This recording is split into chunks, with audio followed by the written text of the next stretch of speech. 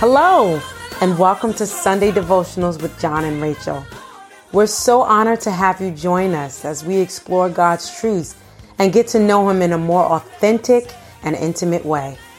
As we go through life, many of us have questions, concerns, and issues that may hinder us from fully embracing who God is and who He's called us to be. These devotionals are designed to help us navigate life and all that comes with it, learning and growing in God. So pull up a chair and grab a cup of coffee, or in my case, tea, and join us as we fellowship. So for the past couple weeks, we've been discussing God's wisdom and how it relates to us, as well as His wisdom seen in creation. You know, we see so many different examples of His wisdom, how nature has unfolded and how it works in such a symbiotic flow. Only God could do that. Only God. We're able to breathe what the trees naturally emit out into the atmosphere. There are bugs that are designed solely to take care of certain issues that would harm be a threat us, to us, right? Yeah. So, you know, God's wisdom is seen in all of those things. But for me, the most important illustration and the best illustration of God's wisdom is through His plan for salvation. Absolutely. The fact that we experience God's wisdom through His word materializing. His word materialized into human form. It actually became flesh and dwelt among us. And we know that was through the person of Jesus Christ. That's right. The Bible says in Hebrews 10:7, "Behold, I come in the volume of the book. It is written all about me to do the will of God." So the word of God is Jesus.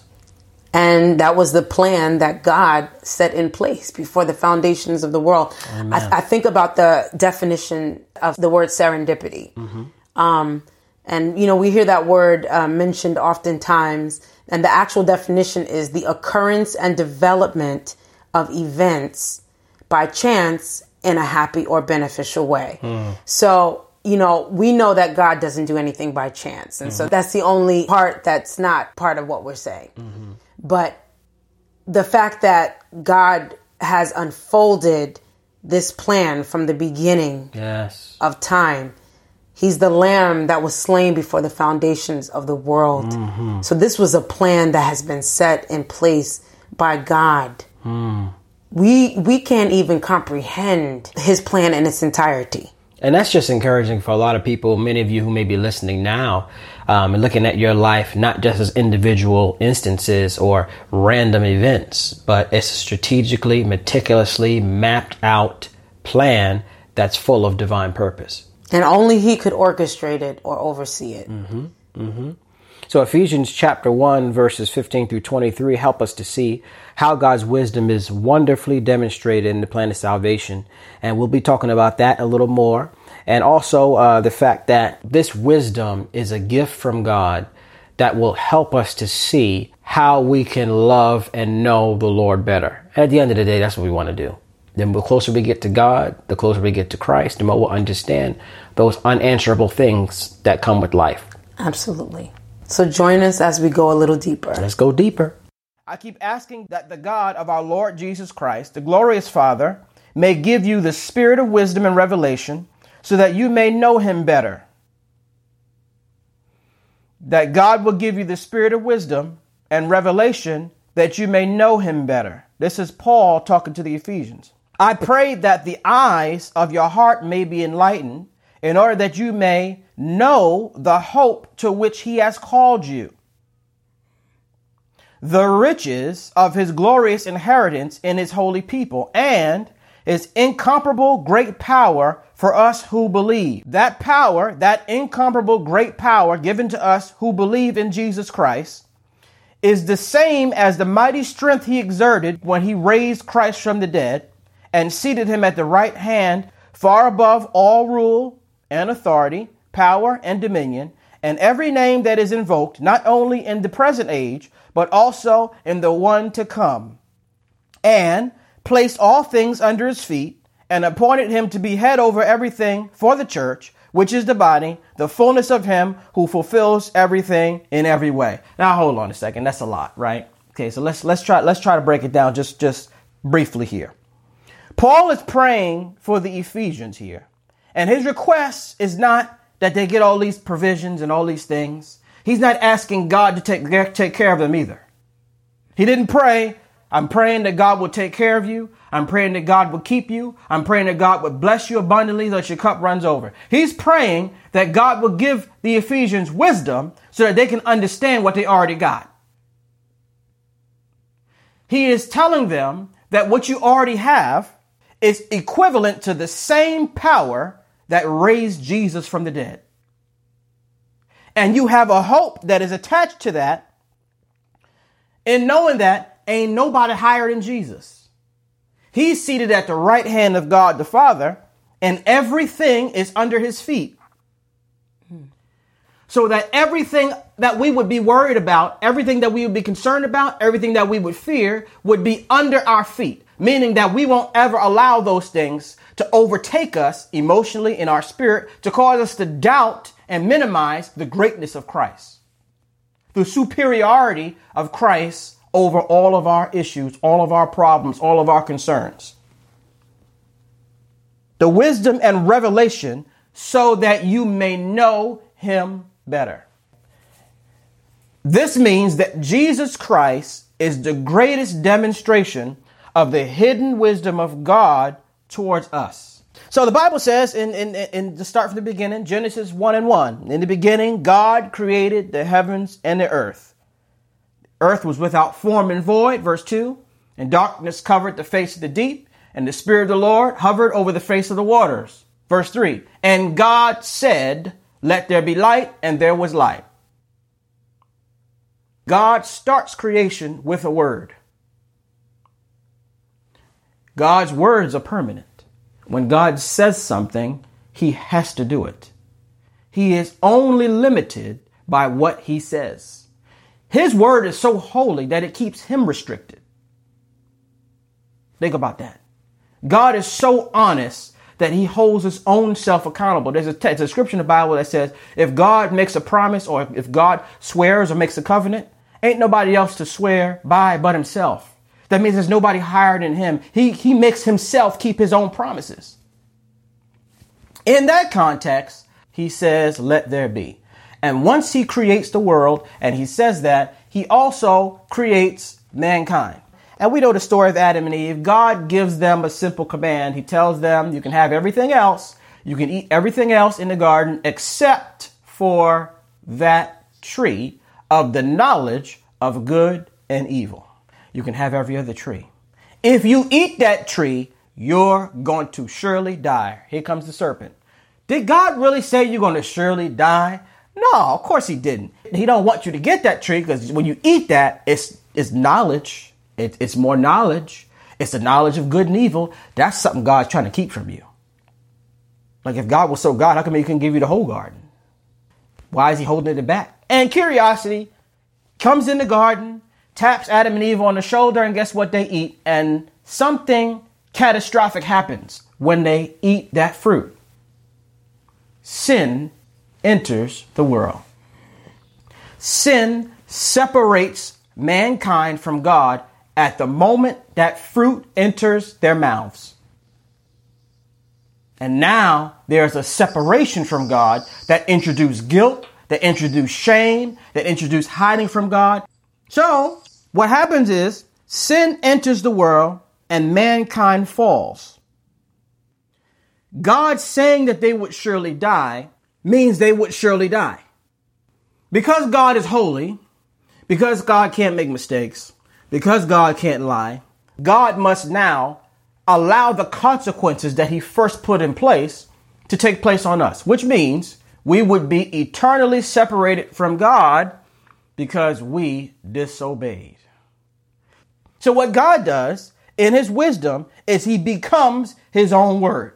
God becomes his own word. All right. So where's that at? John, the Gospel of John 1. The Bible says, in the beginning was the Word. The Word was with God. And the Word was God. Hold on. This is a poetic version of Genesis 1:1 from the Apostle John in the Gospels. In the beginning was the Word. Okay, that's true. God said there's a Word. Okay, God created everything from His Word. And the Word was with God. Okay, He was with what He said. Great. God was there and He spoke creation into existence. So He and His Word were together. And the Word was with God and the Word was God. Okay, hold on. So that means there is no difference between God and what He says. So when you're listening to His Word, you're really listening to God. That's how honest God is. That if He says something, it's Him. The Bible that we read right now, that's God. And when God uses someone to speak to you, that's God. So when He's sending His word even into your situation and He speaks that word, that's Him tangibly walking in your situation. Amen. Stepping right in the middle of your situation. Amen. God is His word. All right. So John 1, chapter 1. In the beginning was the Word. Word was with God. Word was God. And then you jump down. And the Word became flesh and dwelt among us.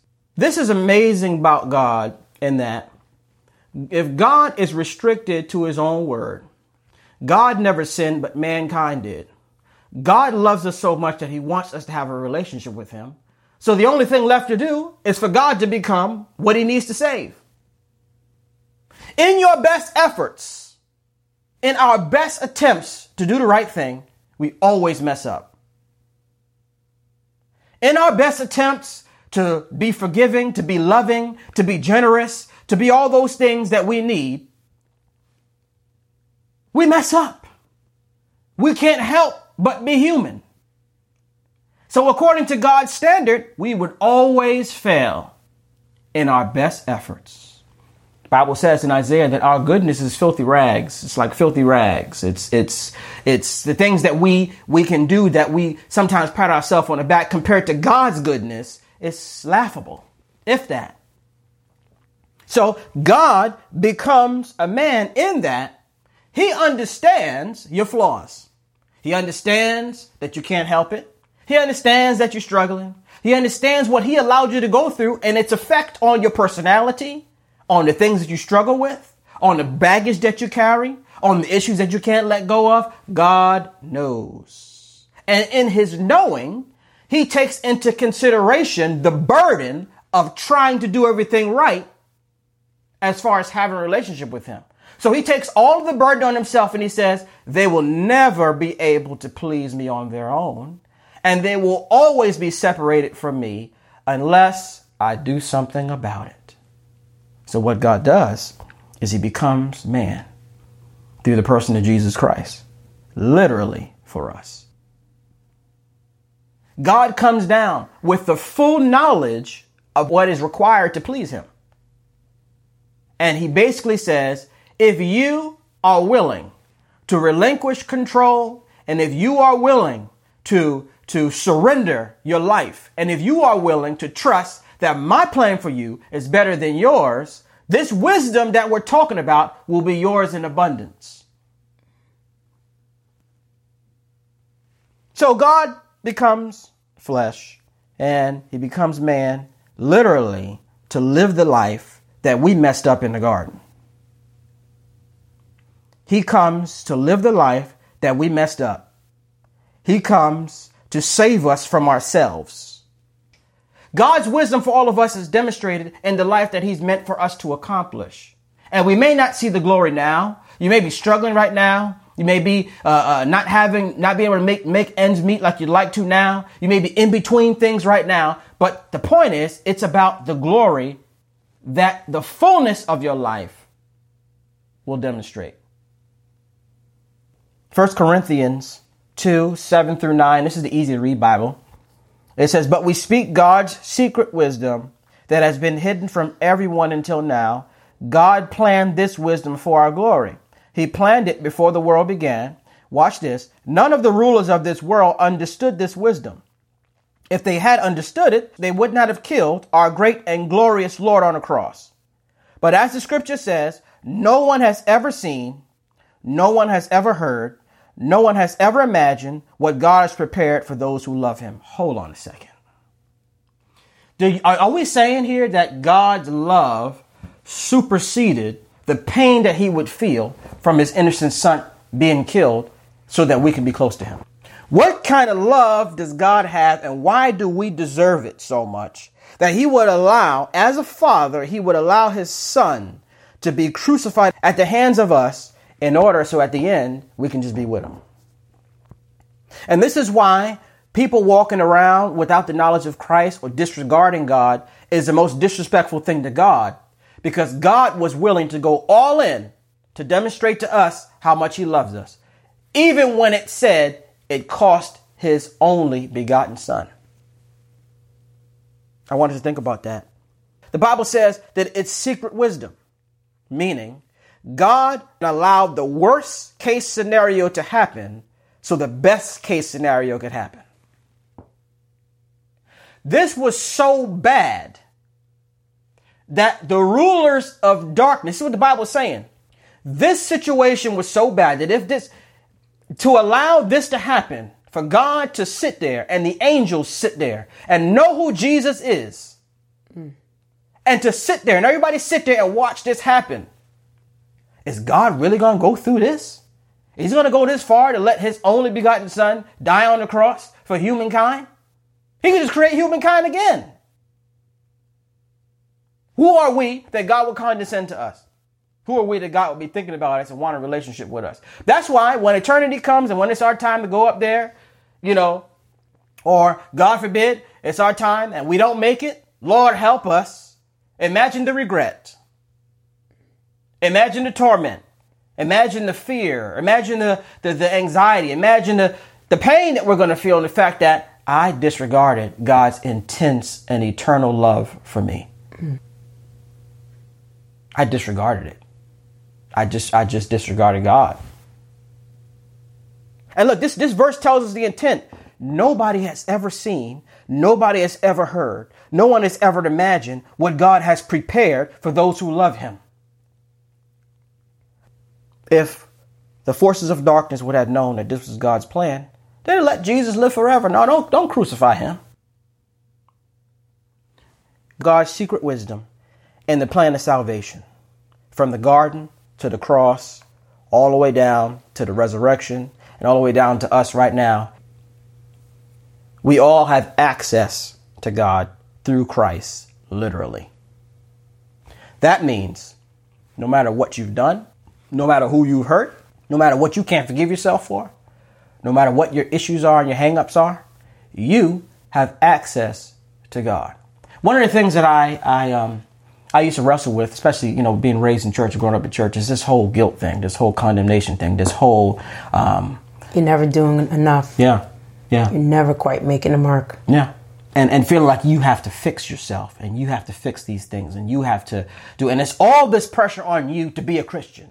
And there's all this pressure on you to live right. And all those things have their place. But unfortunately, we in our humanity are always finding a reason to do things in our own strength. God, in his wisdom, is using every single event in your life to draw you closer to him. And in the hard stuff, and in the good stuff, and in the amazing stuff, in the sad stuff, and the stuff that you're stuck in, God's secret wisdom is at play. God's secret wisdom is at work. There's a reason why he says in all things give thanks, because he has a plan for it. In all things, in death, give thanks. In poverty, give thanks. Job loss, give thanks. In a pandemic, give thanks. Because like you said last week, there are things that this pandemic has done for us spiritually. There's some things that this pandemic has done for us creatively. There's some people who have dug within themselves like they never would have before just to survive. Businesses have been started. People have become more creative. Families have come together. Because God's wisdom is at work through everything that we're going through.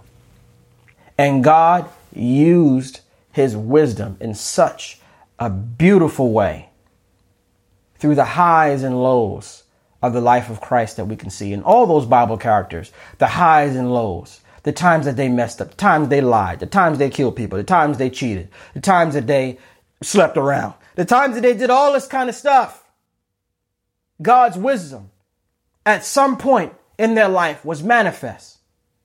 And at the end of their life, God's purpose was accomplished in the earth. Question for you.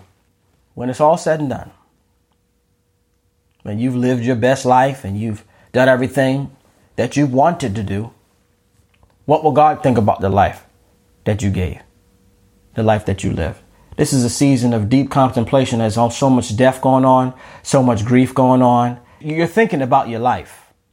You're thinking about what your life means, what your life means to your family, what your life means to the world, what your life means in the grand scheme of things. God wants you to know that his wisdom is at work in that. And the purpose of it is to get you to know God in a deeper way. So, Lord, we thank you and we praise you, God, for yet another time to come together, God, where we can gather to hear from you, God. We've all gathered around the same table to feast off of what you have served. It has not been our words. It's not been our thoughts. But Lord, we pray that everything said came straight from you, God. And as we have taken the time throughout the course of these months to study and to delve into your character and to your attributes, we thank you because we have seen you in a way that some of us have never seen you before. Yes, Lord. And for some of us, it's been a reminder of who you are in our lives, God. You have shown us your love, your justice, your sovereignty, God, your patience with us, God, and towards us, God, and your wisdom. You've shown us your wisdom in creation. You've shown us your wisdom beyond ourselves. And Lord, you've shown us your wisdom in salvation. You have set up a plan for us to eternally live with you. Through your wisdom. Lord, we don't take it for granted. We don't take it lightly. Lord, we thank you. We thank you for the gift of salvation. Thank you, Lord. We thank you for the plan that you've set in place, God, to allow us, God, to come to you, to be reconciled with you, God. We realize and recognize that sin entered the world and separated us from you. And it is only through the atoning blood of Jesus Christ that we are able to be reconciled back with you, God. Yes, Lord. So we thank you for that wisdom. We thank you, God, because you have allowed us the privilege of getting to know you in such a real and intimate and authentic way, God. Lord, we pray, God, that as we go about our daily lives, that you will remind us day by day, moment by moment, situation by situation. You will remind us who you are to us, God, the plan that you have for our life, God, Yes, Lord. and the fact that you want us to live with you eternally when this is all said and done, God. I pray for each and every listener, each and every participant. I pray, God, that you would deal with their hearts even as this is over, that you will continue to minister to them, Yes. that you will continue to speak to them, that you will continue to deal with them, God. And I pray, God, that the pressure would be taken off of them and it would be put on you. The Yes. demand is put on you, God. Continue to bless us, God, even in these upcoming days, Lord. We don't know what is to come. Our minds can't even fathom what might be upon the earth. But Lord, we pray, God, that in the upcoming days, you will keep us in perfect peace, whose mind is stayed on you. You will keep our bodies, you will keep our minds, and you will keep our hearts. You're God and you're God alone, and we praise you for that. In Jesus' name, amen. Amen.